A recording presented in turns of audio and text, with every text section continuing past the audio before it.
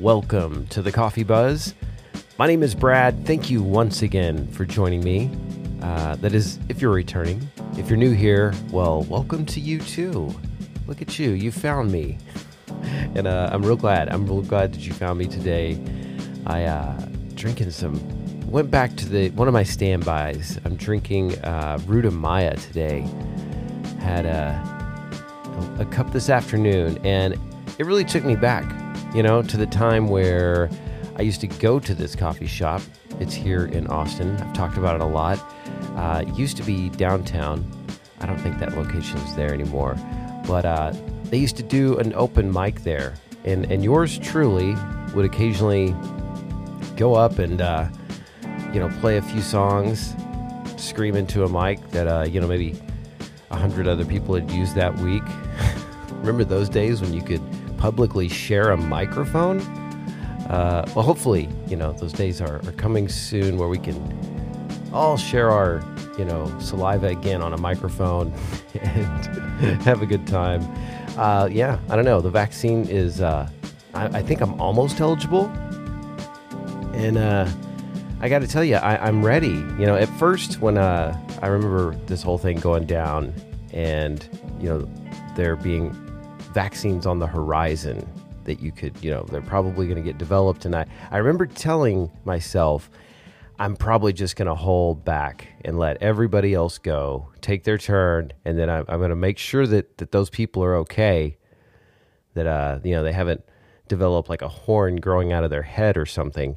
And then I'm going to go get mine. But here I am, like, it's not even my turn yet. And I'm like, okay, when can I get it? I need to hit some coffee shops. I need to go to some bookstores. Need to catch up on some things. I need to go pick out my own produce. That kind of thing. Just the simple things in life. I'm ready to return to that. How about you? Are you going all in on this thing? Are you gonna hold out? You gonna wait and see if Brad grows a horn? I'll keep you posted for sure. So I've been hearing a lot of the people that I listen to lately, the podcasts and the YouTubes that I've been watching and listening to. Occasionally, I will just get on. It seems like they're all on the same wavelength, and they start talking about the same things and at the same time even, which is kind of crazy. But the one that I keep hearing now is about how different realities are like radio stations, and that analogy caught my ear for obvious reasons. I've always been a lover of radio, and so I when I heard that, I thought, that's interesting. It's interesting that people look at realities like radio stations. Yeah, we can tune to these different personas, these different avatars.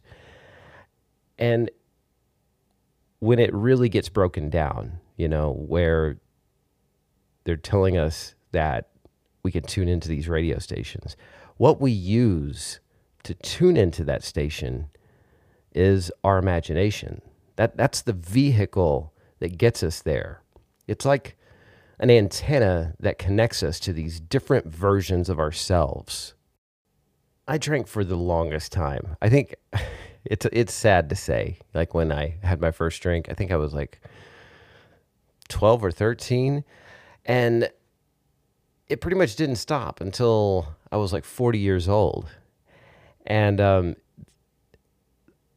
all those years, it just never occurred to me that there could be another reality where I didn't have alcohol in my life. It was just such a part of my identity.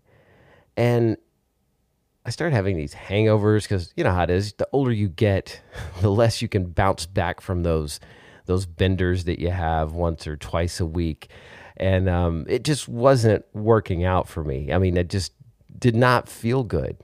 And after I went to a vegan diet, it just did not line up vibrationally with everything else I had going on. And so my imagination kind of took me to this place where what happens if you don't drink? What happens if you don't do that automatic behavior every week of going to get a six pack of tall boys, on a Friday night? What if that doesn't happen and you get up early and you go hiking tomorrow? I didn't really think of it as quitting at first, but the more that thought came into my mind, the more I chased it. I just started imagining this different version of me that didn't have to do this all the time, or maybe even at all. But it's crazy because if I had told myself 10 years ago that I wouldn't be drinking today, there would be no way I would believe that. And so it's just challenging, like these habits, this habitual thinking, these automatic behaviors. It was the same thing with my anger. I had been addicted to anger for so long, didn't even know it. And that's the story of who I was. I've mentioned before how in the self-help community, the self-development community, there seems to be like two different avenues of thought. Some people say that you just put your intention on something and you forget about it, and you can go sit on your couch and, that's what the whole secret was about. Just sit around thinking about what you want, and, the universe will take care of you. And then there's other people that say, no, you got to get up and do things. You can't just sit around and daydream all day. And I've kind of come to this point where I think it's sort of both people are right in a way. Taking action, it takes you to a new frequency. It takes you there. But you also have to be able to daydream, and to use that imagination and let it, really, fill your mind with whatever it is that sparks you, whatever it is that lights you on fire. And then I think meditation is another way to get into this. Meditation is a way of deactivating the old reality. So for instance, when I wanted to stop, when I first had the idea of stopping drinking, I was meditating back then. Not a lot, not as much as now, but I was doing it. And I think that just meditating and having that practice sort of allowed me a little bit of space for the imagination to take over. When you combine the two, it's an unstoppable combination. Looking at it like a playground, a playground for the subconscious mind, I call it. I think that's what life is. It creates this levity, and you don't have to take life so seriously anymore. You just wake up and say to yourself, what do I want to create today? I wanted to start a podcast for years before I started this one. And I don't think I would have been able to do it, if I kept drinking. And I'm not saying drinking is bad for everybody. It just was for me at that point in my life. And I would always have ideas before of different podcasts that I could do. But there would always be this voice that would come in like, nah, you don't want to do that. You can't use commercial music. It's copyrighted, and that's what you really want to talk about. And, what will people think of you if you're sitting here talking in a room by yourself for 15 minutes at a time? What are people going to think of you, And that voice would come in. And it was funny because shortly after I gave up the drinking, I was getting up earlier. I was more productive.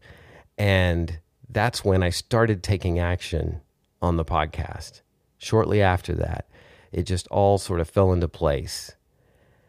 And I think it's just important that we give ourselves the permission to do whatever it is that sets the soul on fire.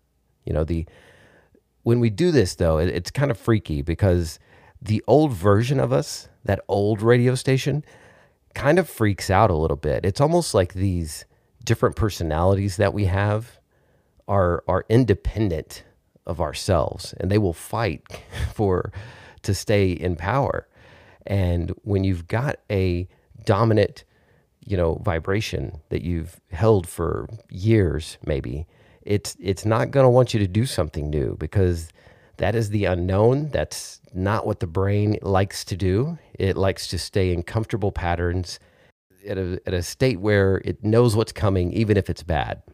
Honestly, I think everybody uses their imagination, but just not always for good.